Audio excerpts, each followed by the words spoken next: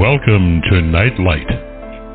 Step away from the mainstream and gather around as we enlighten the world and our realities and travel this cosmic journey we call life. Join us as we share with you and provide that beacon that can guide us all to a better way. Explore with us as we examine a metaphysical montage of spiritual insights, covering everything from the mundane to the magical, UFOs to unicorns, and everything in between. This is a time of awakening, of sharing and evolving, of spreading our wings and soaring on the cosmic breath of creation.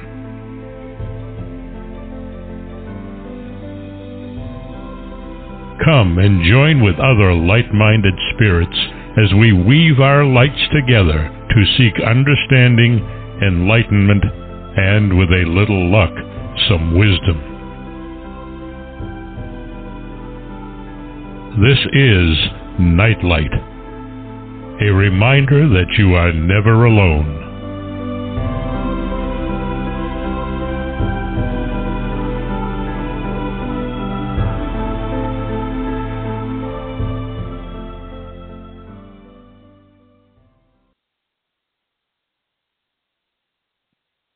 Installment of Nightlight Part 2.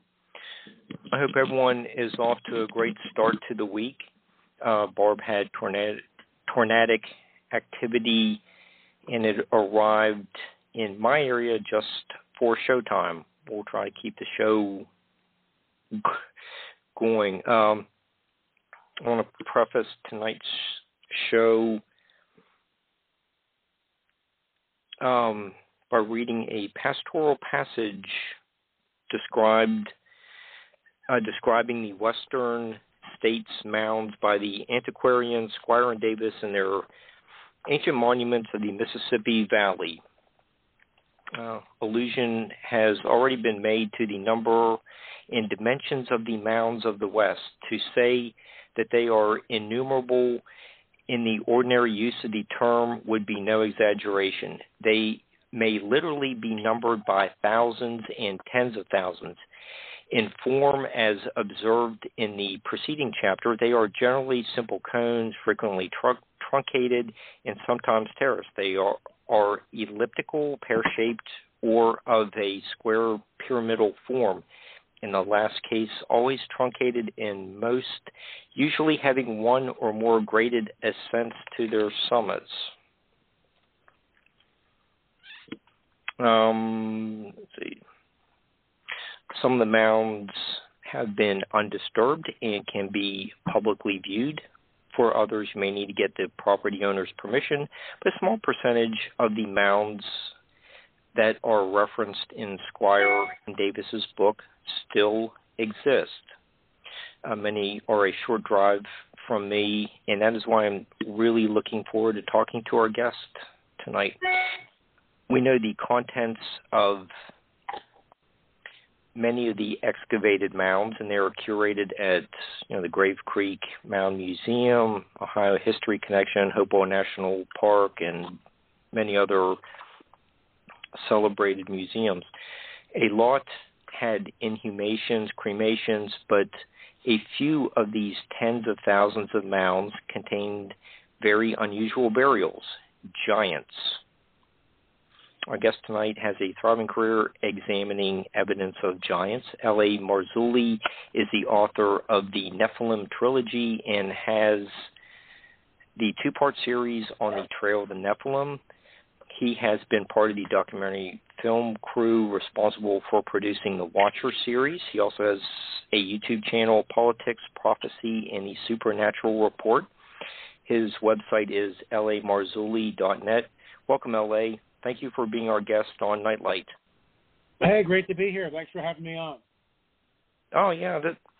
Really looking forward to our talk tonight. The mounds we're covering tonight can be traced to the mound builders, which is an umbrella term covering a long stretch of time and multiple cultures. But when do you think the giants appeared? Well, all my research points at 35 to 4,000 years ago, somewhere in that window of time. What's amazing about it, they call these people the woodland period, the Adena, the mound builders, the Hopewell. Mm-hmm. Hopewell was a farmer.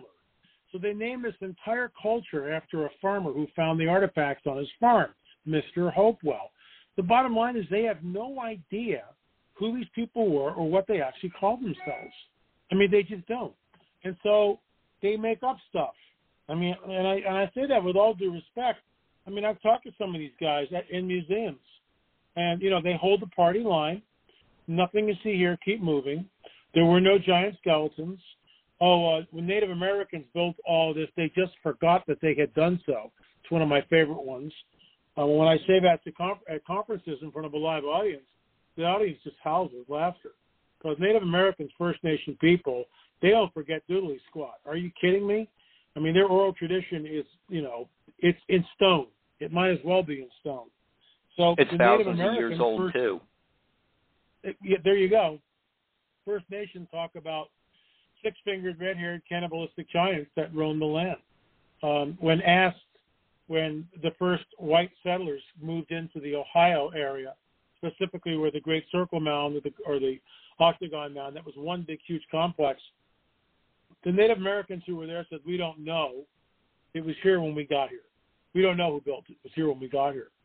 So as we talk about in the film, there are anomalies here that when you start to really drill down a little bit, just a modicum of research, in my opinion, completely blows the lid off this lie that's perpetrated. Let's just start with moving the dirt. The modern-day archaeologists insist that Native Americans used digging sticks and clamshell hoes and other utensils, the antlers of deer and the scapula of a deer, and they made hoes, blah, blah, blah, blah, blah. Okay, fine. So that's what they did. So we actually took a replica of a stone hoe. We had a flint maker who created a replica of a hoe that would be used, let's say, 4,000 years ago. And it's a lot more sturdy than a deer scapula, which breaks very readily, or a clamshell hoe, which is completely absurd. But we hired a digger, a fit workman, and he went out into a field and right near Poverty Point, Louisiana, and he began to dig in the soil, and it became very apparent how arduous the task was, and he gathered up the soil with his hands because there are no shovels, remember that, and he gathered them up and put them in a bucket instead of a deer skin, and then he marched the bucket down to, let's say, the mound site and dumped it over and stomped on it with his feet. When we show this at conferences, people just howl with laughter. Well, let's just deconstruct one of the mounds. And this isn't my word. This is a word of Docent Jack, who readily will repeat and parrot the party line, to whoever will listen to him.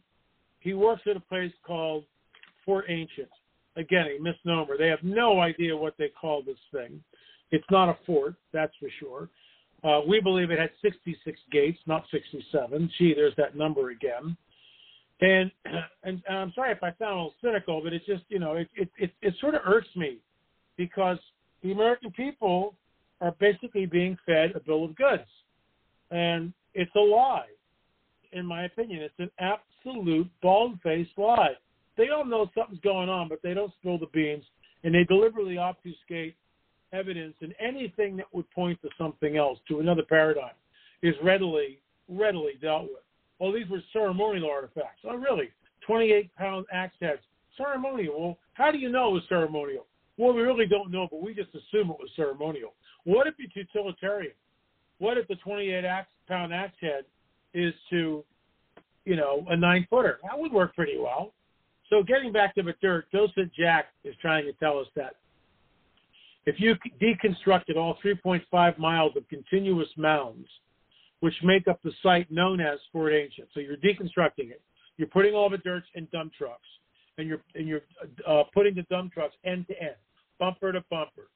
So let me ask you something. So how many dump trucks you think we got? 1,000? 500? Remember, it's 3.5 A lot. miles of continuous walls. Well, when you actually do the math, you wind up with 200 miles of dump trucks, end to end, bumper to bumper. And that's just, we're supposed to believe that First Nation people did this with digging sticks and antlers and primitive tools. It's such a bunch of hooey. And archaeologists make, we found one of the baskets full of dirt, eh? So there you go. They dumped the basket. Well, wait a minute. Where was the basket found? Could the basket have been used in a secondary burial?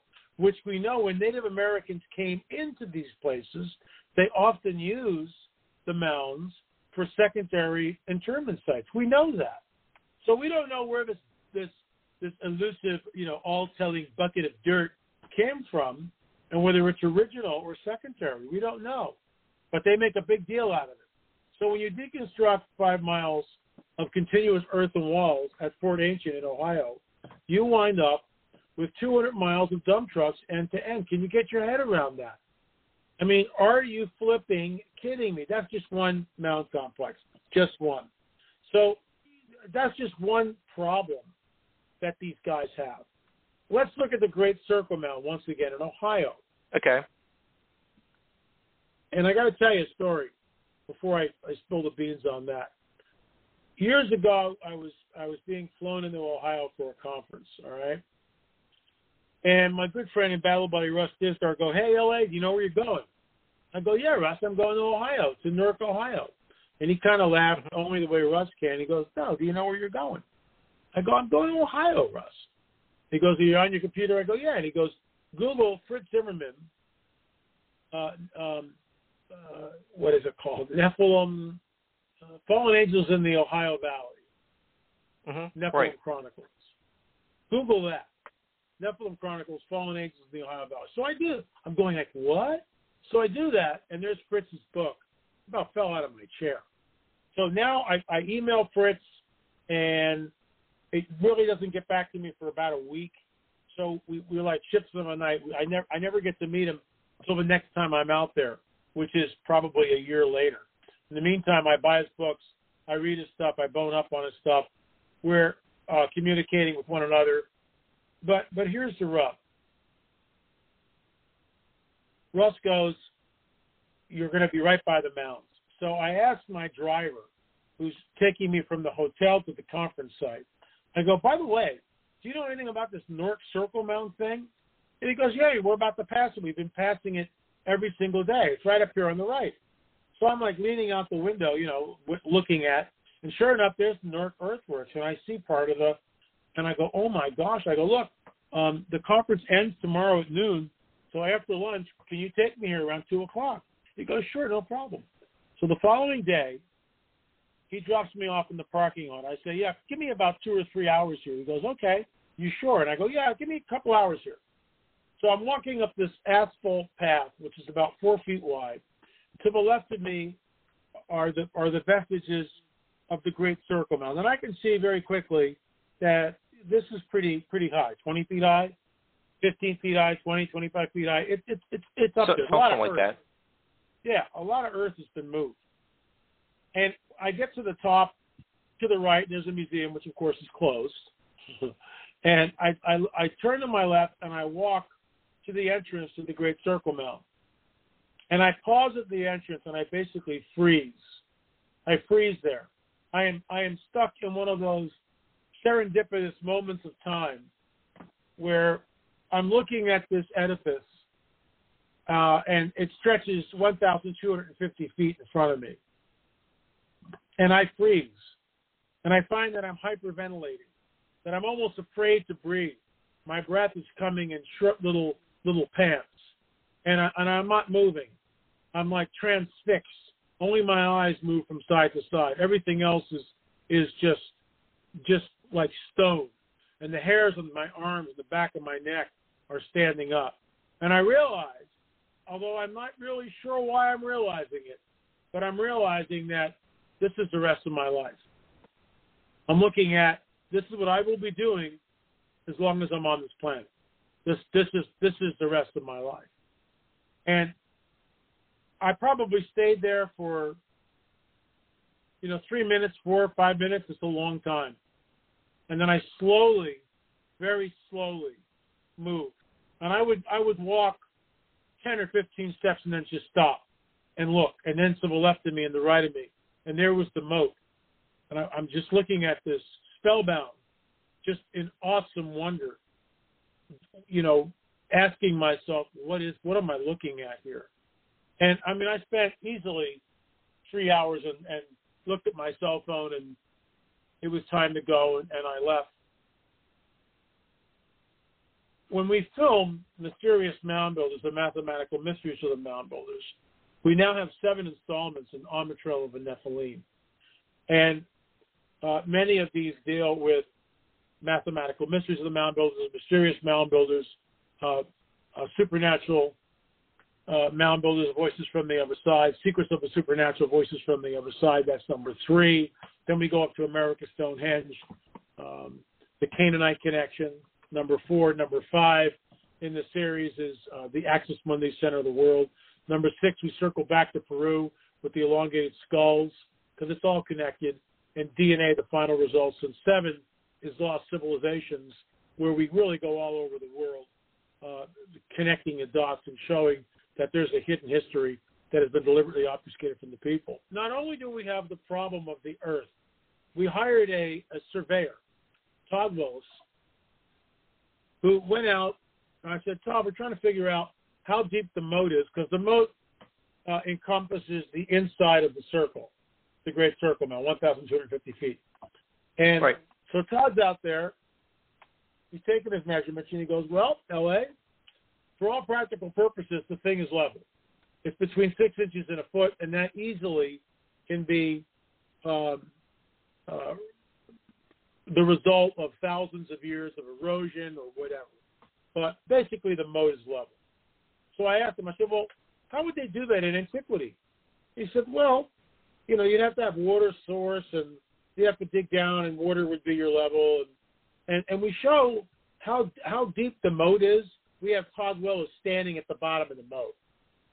And the whole thing, once again, just collapses of its own weight. It's just like, let me see. Hunter-gatherers are building something that's incredibly precise. It's not small. It's really big. And the moat is dead level. And they don't have transits or measuring tapes. And how did they get the water in? Deerskin hides? Seriously? That's what I'm supposed to believe, right? So that's just the beginning of it. Then we find out that the entire area, it's a complex. A lot of it's been destroyed. But about a mile away is a site called the Octagon Mound. And the Octagon Mound is built on an 18-and-a-half-year lunar cycle. So every 18-and-a-half years, the moon sets directly over a particular area in the Octagon Mound. But wait, the Octagon Mound is not an octagon mound is 8 equal sides. That's a normal octagon, right? This is an irregular octagon, and it encompasses about 50 acres of land. Get your head around that, 50 acres of land. So now we have a real problem. We have an irregular octagon. There's no way to check your work. You're encompassing 51 acres. You got to be able to see what you're doing. So how do you do that? Build ladders? Build a scaffolding that goes up 4 or 5 stories? Yeah, I guess they could do that. The one on the left looks a little out. I mean, it's unbelievable. So precise. But they know about an 18-and-a-half-year metonic cycle. Well, where did that come from? Native Americans knew nothing about the lunar cycle that spans 18-and-a-half years before it repeats itself. So this is how absurd this becomes. So let's say you and I beamed down to the planet 4,000 years ago, and we're looking at the moon, and we're going, wow, looks like the moon is doing something. And you go, yeah, let's try to figure it out. And I go, great.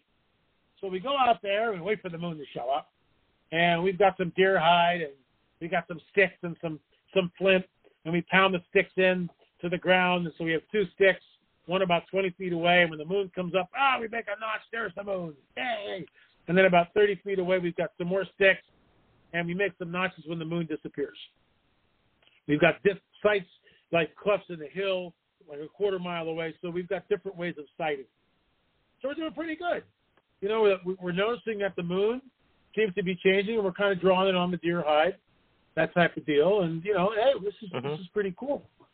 So we do this for about 20 days, and then a massive storm comes in for 5 days.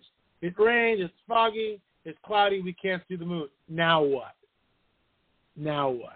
So I'm supposed to believe if hunter-gatherers got together and somehow the weather cooperated with them, so for 18 and a half years they were able to chart the rising and setting of the lunar surface and then crunch the numbers, and figure out, oh my gosh, it's repeating.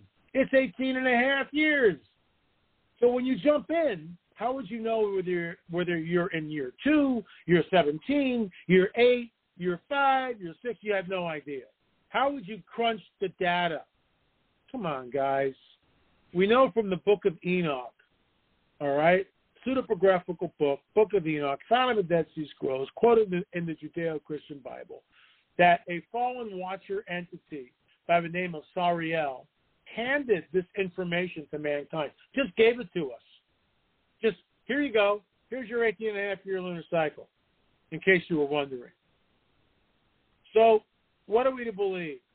Are we supposed to believe that Native Americans figured this out when Europeans 4,000 years ago, for the most part, didn't figure it out? How was this done? And I mean, I could go on all night about the anomalies. And of course, all this, that's a racist statement because Native Americans did it because they did it. Well, that's circular reasoning. You don't even know who built this thing or what they call themselves, but you're going to tell us all about it, including just making up a name like Hopewell or the Adena. I mean, it is such a bunch of malarkey. I can't. When I'm down in Peru and I'm leading a tour, and I've only done that a couple of times, but I'm down there and I'm leading a tour, and we go to a place called Sacsayhuaman. Huge megalithic stones, 40, 50, 80, 100 tons, okay? Huge. Well, there are no beasts of burden in Peru. You've got the llama. So that's really not going to work. The quarry is about 40 miles away and a couple thousand feet below the site. So how are you moving 80-ton stones? And all you hear from these goofy guys, the Inca were master stone builders, Ole. Don't you know that? Why don't we get some Inca master stone builders, give them the copper tools, and let them go at it? In fact, we won't even. We'll just use some smaller rocks. We'll do 4 or 5 ton rocks. How's that sound? And you guys can carve them up and show us how they did it. Of course, no one does that. But they're already, and all the docents that are there, they all give the Inca or master stone builders. Meanwhile, when you're at the site, you see 2 completely different types of building. You see the pristine, unique stonework, the best stonework on the planet, in my opinion, where and we've heard this analogy over and over again, you can't put a piece of paper between the tracks. And it's Asler construction, there's no mortar. And then right next to it or above it, there is what I affectionately call, with all due respect, Inca slop, because it's utterly sloppy. It's head-sized boulders. They're using mortar, and the wall looks nice. I would have a wall like that on my property. I'm not, saying it's crappy stonework. But don't misunderstand me. The Inca did a great job, but it's not the stonework by a long shot. There's no stinking way. So this is what we find. This is why we're on the trail of the Nephilim. We've created 7 films in the series, and I just listed them, so I won't do that again. If you're interested, you can go to streaming.lamarzulli.net, streaming.lamarzulli.net, and just, stream them. Just download them and watch them. If you want to buy the DVDs, that's something else. Then you got to go to our website. And some people like to collect DVDs, but a lot of people just like streaming. It's like instant gratification. Click, and there you go. I think you can watch all 7 now for under $30, which is a great deal because we sell them for $20 a pop. So if you were to buy the hard DVD, it's $140 versus $30 to binge watch them. And I guarantee you'll watch them over and over and over again because they're just packed with information. So there's something I say throughout the series. There is a hidden history that has been deliberately obfuscated from the peoples of the world. And that's why we are on the trail. And it's not what people think. All right. L.A., you're just talking about being on the trail of the Nephilim.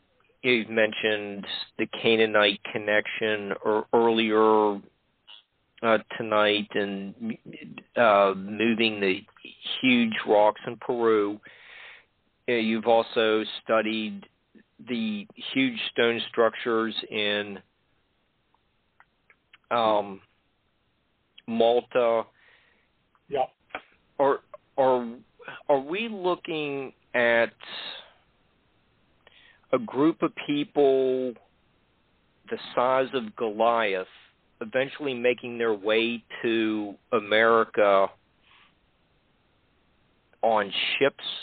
And so if you're saying that the Nephilim, the Watchers that are mentioned in the Book of Enoch, are they a different culture, different group of people, different race, whatever term you want to use, from the Native Americans? Yeah, I mean, they are completely different in every shape, way, and I mean, everything. I'll just give you one example, the Canaanite connection, you mentioned that. So here's another story. So I had been to America Stonehenge several times, and I'm meeting with Kelsey Stone, who, in my opinion, Kelsey Stone is the archaeological discovery of the 21st century. But because it's an accident, but it really isn't an accident, but archaeologists won't even look at it. They won't even look at it. This is how stupid and blind and you got to be part of your little club. So, in my opinion, Kelsey Stone, it's the archaeological discovery of the 21st century because it shows that there is a hidden history. It clearly shows us that something else is going on, and quit giving me all this BS that you guys give us because I'm not buying it anymore. I'm not buying it, all right? We've got proof. But I'm in the museum at America Stonehenge in New Hampshire with Kelsey. I've got a camera. It's a handheld camera. It's called Osmo. It's got a gimbal on it. And so you move the gimbal with your thumb. So I'm holding it up, and you monitor it with your cell phone. It's really just a great little camera. Camera like that, 30 years ago. Anyway, I digress. So I'm filming Kelsey, and I go, "What's this, Kels?" He goes, "Well, these are some of the artifacts that we found in the museum. And it's arrowheads and large axes and copper tools. I mean, it's just a whole collection of stuff that people came in and used the site." But I go, "Well, what's in this display case?" And he goes, "Well, these are the original stones that we discovered with writing on them." I go, "Oh, wow, that's pretty cool. Well, what does this one say?"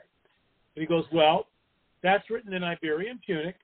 It was discovered under the collapsed chamber on the site.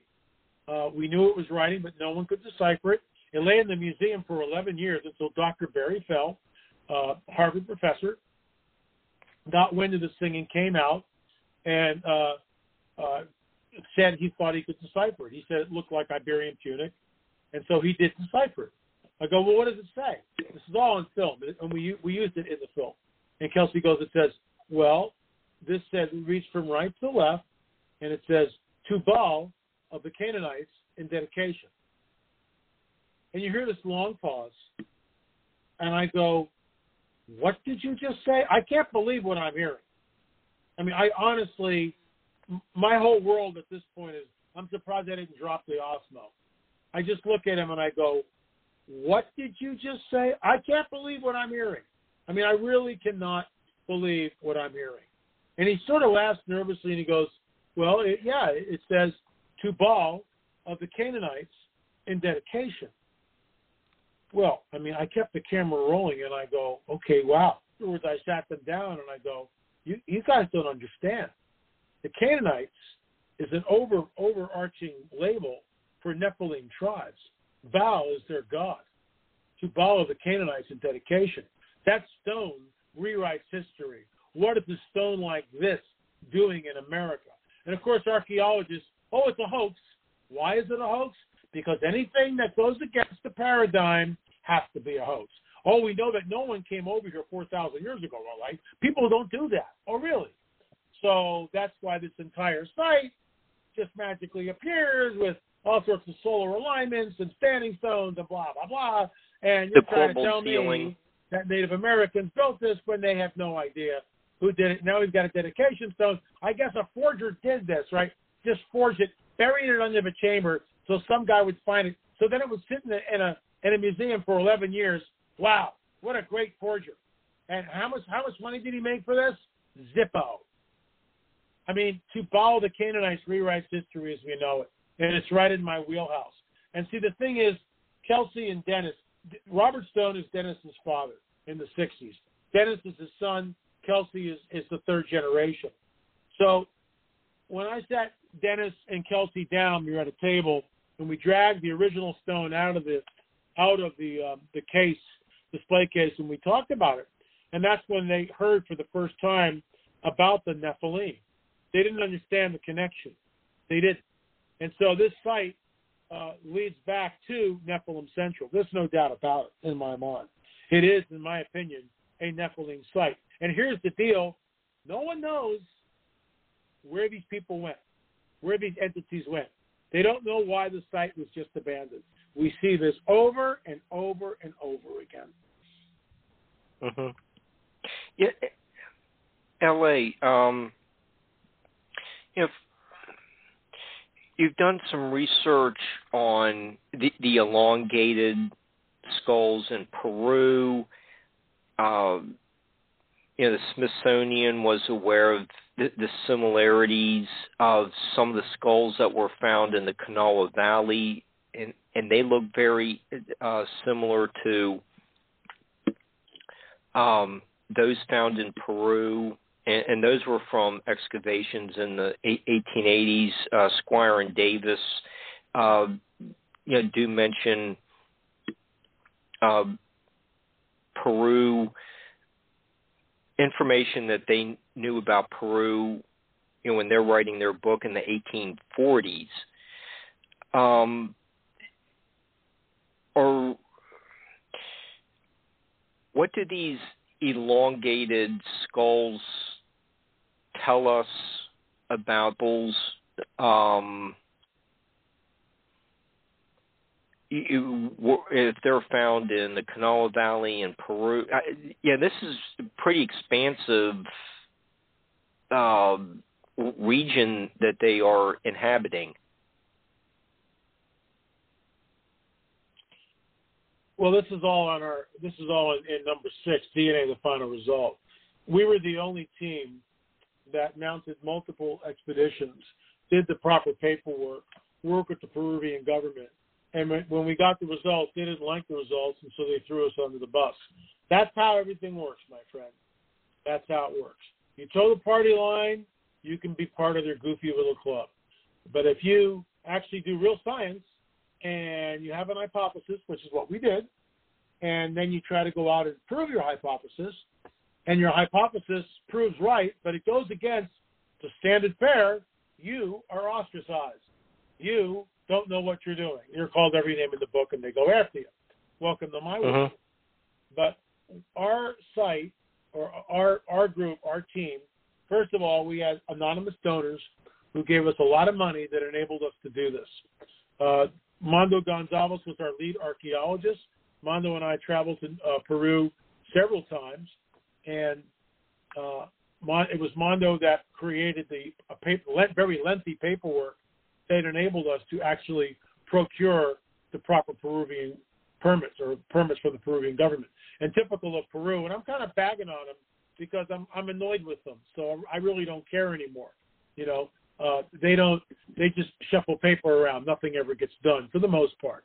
They make a big deal about stuff, but then when you show the evidence and it goes against their paradigm, oh, it's all contaminated. No, sir, that's insulting. It's not contaminated. You just don't like the evidence because it points in another direction. It points that these elongated skulls had nothing to do with Peru. They came from someplace else. And that was our hypothesis, and we proved it. Doggone it, we proved it. That's science. That's real science. And yet, it goes against the fabric, L.A. You're swimming upstream. You better believe I am, and loving every minute of it. So the bottom line was we got permission, and it's just typical the way Peru works. So we get this letter out of the blue from the lead archaeologist. Yes, you can come, but you've got from such and such a date to such and such a date to come. Oh, as if I don't have a life. As if the other team members don't have lives. But we made it work, booked the airfare, booked the hotels. We flew 4 people down. Richard Shaw, my ex-business partner, who passed away very untimely a few years ago, was the director and producer of all of our Watchers films together. We did 10 films together, actually 11 if you count Anatomy to a Hoax. It was a great run, and we branched off. He went to Torah Codes and Searching for the Ark of the Covenant, and I went to On Betrayal of the Nephilim. I've done 10 films of my own since we parted in 2016. But we parted amicably, and he died a few years later, very unexpectedly. A great shock and great loss to all of us. Very dear friend. So Richard was our camera guy, recording everything. I hate to use the word videographer because he's a director, but he was a whiz with a camera. And Richard recorded everything for us on film. Mondo Gonzalez was our lead archaeologist.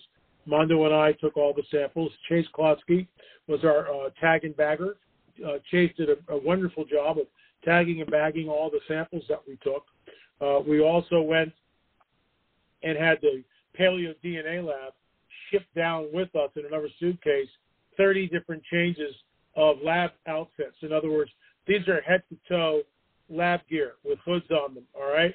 So it's a bodysuit. And then you wear boots over your shoes, and you've got another sleeve for your arm and double gloves. Just gloves, but you've got double sleeves. And then a mask and goggles or glasses. We had 30 of those. And so Mondo and I changed from every skull that came in, we would go into another room, get rid of that bio suit, put on a brand new lab suit, then walk out and, we would blow each other off with compressed air. So the idea was no contamination if possible. And we took my DNA and Mondo's DNA, and sure enough, one of the samples showed my DNA, which we immediately threw out, contaminated. So we took altogether about 58 samples from 18 skulls that were elongated. 9 from the ICA Museum, 9 from Senior Juan's Paracas History Museum. Ours is, to the best of my knowledge, that's my caveat there, the only study that had that type of span of specimen. And we went to 3 different labs, and the Paleo DNA lab was the main lab, but we had 2 other labs. We tested one sample from what we call the baby mummy skull, which we actually had the privilege of unwrapping in Senior Juan's History Museum, and it was tested 3 different times at 2 different labs, and the result came back U2E1. The other samples from skulls that were taken from that same grave came back U2E1 also. So they all originated from the same area. What is U2E1? Why does that rewrite history? It's Eastern Europe. So that's not the flow group, which stems from the mitochondrial DNA from the mother's side of the equation, showed a haplogroup originating in Eastern Europe. That blows the Darwinian land bridge, Beringian land bridge, completely out of the water. And so my hypothesis was that these entities came over around 3,500 years ago. Sure enough, evidence shows us that these very enigmatic Paracas people, many of them of which have long elongated skulls, show up on the shores of Paracas about 3,500 years ago. There's evidence that they have the wheel, which is a Middle Eastern invention. It doesn't happen in the New World pre-Columbian. It just doesn't exist. There are date palms that are found in Paracas. Date palms don't grow in Peru. They came over from Europe. Gee, I wonder where they came from. And on it goes. This was, in my opinion, one of the Nephilim tribes, and the DNA evidence shows that. So, I mean, that's real science, man. I mean, that's not conjecture. And, doing real science costs a lot of money. I mean, we spent upwards of $250,000 to get to that point. And we're not done. But the problem is we've got samples, but now the labs won't test them because we're ostracized. Oh, Marzulli, oh, no. No, he He believes in the biblical worldview, so you don't want to go there. He believes in this crazy stuff called the Nephilim. Oh, really? What do you believe in? The Darwinian theory, which the neo-Darwinists don't believe that anymore. Darwin didn't know anything about the oxyribonucleic acid, the double helix of life, the DNA molecular structure. He had no idea it even existed. None. It wasn't until Watson and Crick discovered it. And now we know that everything on this planet is the building blocks of all life. So the DNA doesn't lie. And the DNA showed that this very enigmatic group came from the Middle East or Eastern Europe. That's where they came from. Then there's morphological differences. And we show this in the film. We have people, doctors, surgeons, optometrists, chiropractors, archaeologists, anthropologists. All these people come on the record. And in the beginning of the film, I just go a montage of these people saying, this has to be genetic. And they say it over and over again.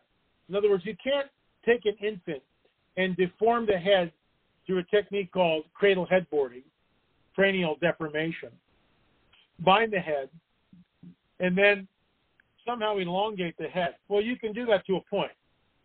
But there's certain anomalies in the Paracas skulls which show us that they are not the result of cranial deformation, cradle headboarding. The giveaway, and this is from our anthropologists on our team, Rick Woodward, surgeons and doctors and medical professionals, it's called the foramen magnum. The foramen magnum is located in a human being right behind the hard palate. It's sort of in the center of our skull, on the bottom of the skull. So when you turn a skull upside down, there's that brain stem, that brain hole. That's where the spinal column attaches. All right? Well, you can't move that. That's set in vitro, in the womb. You don't move that. It's there. Guess what? In all the Paracas skulls that we examined, that we took, that are elongated, most of them have the foramen magnum pushed to the posterior, so far back, to the back of a skull, that if it's any further back, it's outside the skull. So we're at the Chongos, the Ica Museum in Peru, ICA, and the museum is closed, and we're there with the head archaeologist, and we go, well, can we see what is known as the Chongos skull?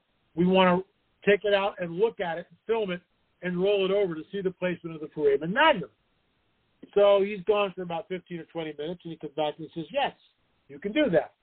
And, we gave a bunch of cameras and other stuff and donations to the museum for allowing us to go in and film, all right, which I was more than happy to do. And it was the Ica Museum that gave us 9 skulls to test, but the Paracas Museum skulls were way better. The samples weren't as degraded. And by the way, not all the skulls came back Middle Eastern. Many of them came back B, which is the haplotype showing indigenous entities coming from the Beringian land bridge from Asia. We get that. We would expect to find that. We go into the museum, and all the lights are off, and they start flipping the lights on. And there in the display case is the mysterious, enigmatic Chongos skull. It's called Chongos because there's an acropolis, which I've been to numerous times, called Chongos. And it's one of the strangest places I've ever been. It's a wasteland. It looks like the Sahara Desert. The first time I was there, I just couldn't even believe where I was. It was unbelievable.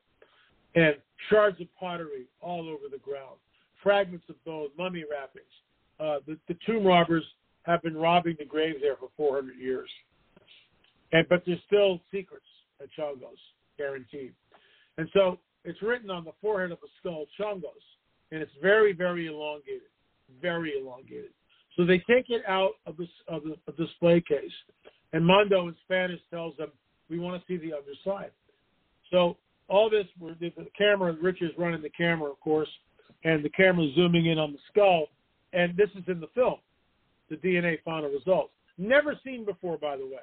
We're the only film crew that's got that. Now, there's another film crew that came in after us and filmed it, but we're the first to actually show where the foramen magnum is. So they roll the skull over, and you hear me go, oh, my God, it's all the way in the back. If that foramen magnum is any further to the posterior of the skull, to the rear of the skull. It's outside the skull. I mean, it's totally in the wrong place. Completely in the wrong place. It's genetic. Genetic. They lived underground. There was no torchlight, no evidence of torchlight. I remember going to the Peruvian archaeologist and said, well, how do you think they saw underground? He goes, we don't know. So I took the skulls back to an optometrist in the States, and I said, look at this. And he examined them, and he went, well, right off the bat, the orbits are 30% larger. Can you do that through cranial deformation? No, you can't. You can't do it. So the orbits are 30% larger. The pupillary distance is about 44 millimeters rather than 65 millimeters. And that means that they're much closer together.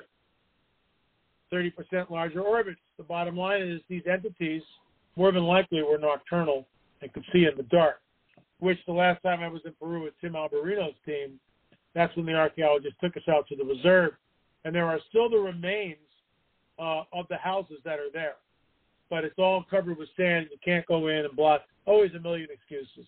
Always a million excuses. Welcome to Peru. That's why nothing gets done. They just shuffle paper, with all due respect. The Peruvian people are wonderful people. The food is outrageous. The government, the bureaucracies, need I say more? But we were there. We saw that the chimney just goes straight down into the ground, and probably at least 2 to 3 stories, no evidence of torch mark. They were nocturnal. Interestingly enough, one of the tribes from the Middle East, who were a Nephilim tribe, were known as the Horites, and the Horites were cave dwellers. I'm not making this stuff up. I'm not. No, and L.A., in Dr. Webb's the Adena people, he does mention that he thinks that the Adena came out of Mexico, Central America, but so there's a little more proof of what you were saying, that some of the DNA showed that there was Native Americans marrying, the Peruvian indigenous people. But if you read some of the antiquarians and settlers' journals, they talk about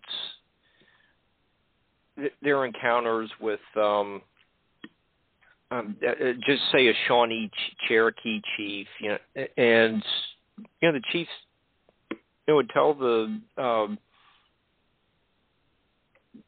farmer, my people didn't build these mounds.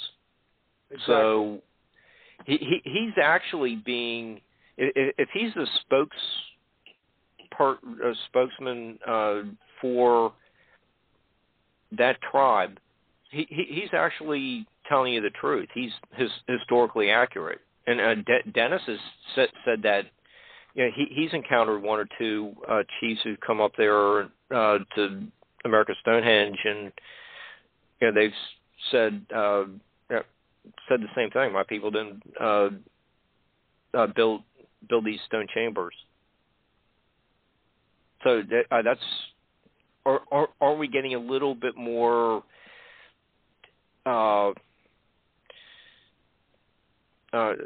circumstantial evidence that we're talking about a group of people came from elsewhere and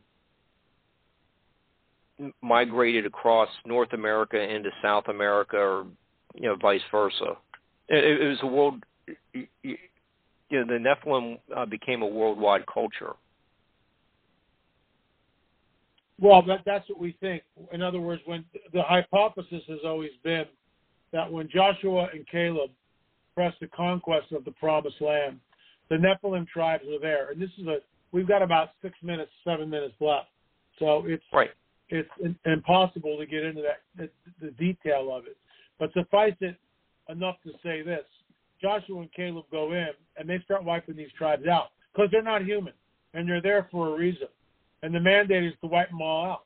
Well, that's genocidal unless we are looking at some sort of a hybrid entity And we are. They're called the Nephilim, and they're there in the so-called Promised Land, and they flee the Levant. There's definitely a Western expansion, and we show that in Lost Civilizations. We really get into it in Lost Civilizations. We show it without a shadow of a doubt that there's this Western expansion of these tribes, and then it all just goes away. It all just magically goes away. And some of the I met with this one archaeologist on the island of Mallorca, and his name was Danny. Real nice guy, and he's trying to tell me the typical deal. Well, they built these ramps, and they had oxen drag the stone up, and I'm going, well, has anyone actually ever found evidence of this? And he goes, no. So it's like, let's just make it up as we go along. It's just unbelievable. It's just unbelievable. And wherever you go, it's the same thing. All these people just parrot the party line, and nobody, well, I won't say nobody, but many people just aren't curious enough to go, things aren't adding up here. It's not adding up. I'm just not buying your goofy narrative. Something else is happening here. The stones of Sacsayhuaman, the 18-and-a-half-year Metonic cycle, the fact that the foramen magnum is pushed all the way to the posterior and has to be genetic rather than the result of cranial deformation. The ability to build a moat, the ability to create a mound of 3.5 miles of continuous mound, which would be over 200 miles of dump trucks end to end. And that's just one mound in Ohio. That's just one. And it just goes on and on and on. It's just, and then we didn't even talk about precession, knowledge of the solstices, the equinoxes, and the standing stones, which in America, Stonehenge, when you stand in the middle of their site and you look at the summer solstice standing stone, and this is the result of Kelsey stones. And I'll close with this. This is the greatest archaeological discovery, in my opinion, of the 21st century. Hands down, the greatest. Because it shows that something else is going on, and you guys are deliberately hiding it. So if you go on Google Earth and you take the center of America, Stonehenge in New Hampshire, and you go out to the summer solstice standing stone where the sun comes up, and you draw a line, and you continue that line. This is what Kelsey Stone did, a 23-year-old college student, and just wanted to see where the line went. And he's over Nova Scotia, over the Atlantic, and he goes through Ireland. He finds himself in southern England, and he realizes, wow, I think I'm pretty close to Stonehenge. I wonder if the line, gets close to Stonehenge, England. And lo and behold, that line bisects the center trilithon. A trilithon is two uprights and a lintel piece horizontally. Uh-huh. And not one, but two. They're canted from each other about 90 degrees. So they kind of face each other. The line goes through the center of both trilithons. Well, you can't do that 4,000 years ago when the site was built. It's impossible. You have to triangulate it from the air. Who is the prince of the power of the air? Who is the prince of the power of the air? We're talking about not extraterrestrial, but interdimensional entities. And that was the work of Kelsey Stone, which, in my opinion, is the greatest find, the greatest archaeological discovery of the 21st century, hands down. Okay, so since we've been talking about the Nephilim, the Book of Enoch doesn't portray them all that favorably. They caused a lot of destruction. Do you find that some of the giant primary burials in these mounds to have like a characteristics or any grave goods that might be very similar to what's in the Book of Enoch?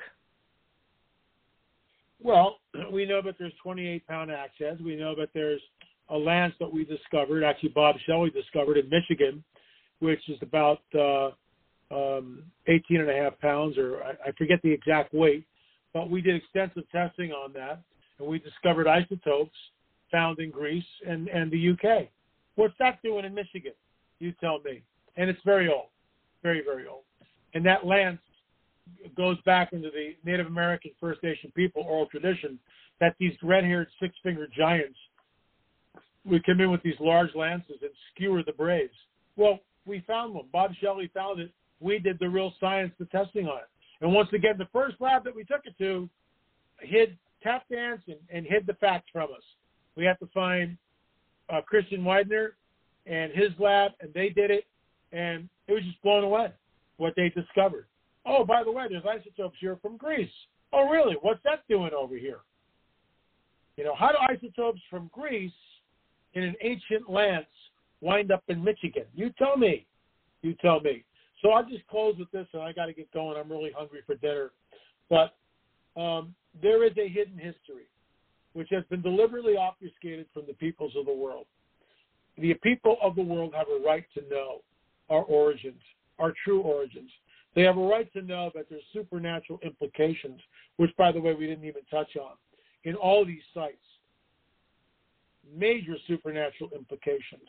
And the occultists and the shamans who are alive today know what these sites are, who constructed them, and the serpent power behind them. They know it. And that's why they go to them, like Hunbat's Men, Secrets of the Supernatural, Voices from the Other Side. The Mayan elders in 2012 go there. They go there to open up the gateway, open up the portal. So if you're interested, folks, go to streaming.lamarzulli.net, streaming.lamarzulli.net. You can download all of them for under $30. Binge watch On the Trail of the Nephilim, or just go to the site, lamarzulli.net. And I've written 13 books and produced and directed 10 films of my own. Richard Shaw and I did 11 films together, the Watchers series. So there's tons of information. And, you know, we've had an hour here, and we basically scratched the surface. But thanks for having me on. And just so you know, I'm circling back to my very first film, UFO. And it used to be called, in their own words, UFOs Are Real. We're now calling it, because we're re-editing it, doing all sorts of stuff to it, new footage. It's called The Coming UFO Disclosure, ! The Coming Great Deception and the Luciferian Endgame. And that should be out by the end of May, and I would love to come back and talk to you about it. You're always welcome to. And we can talk more giants and biblical prophecy as well. I just want to thank Michelle Freed for helping to facilitate this excellent discussion tonight, and be glad to find a time and have you return. This was just a thought-provoking discussion. I've already had a couple people to say how much they've enjoyed the last hour. So I just want to thank you, LA, and we'll have you back over the summer.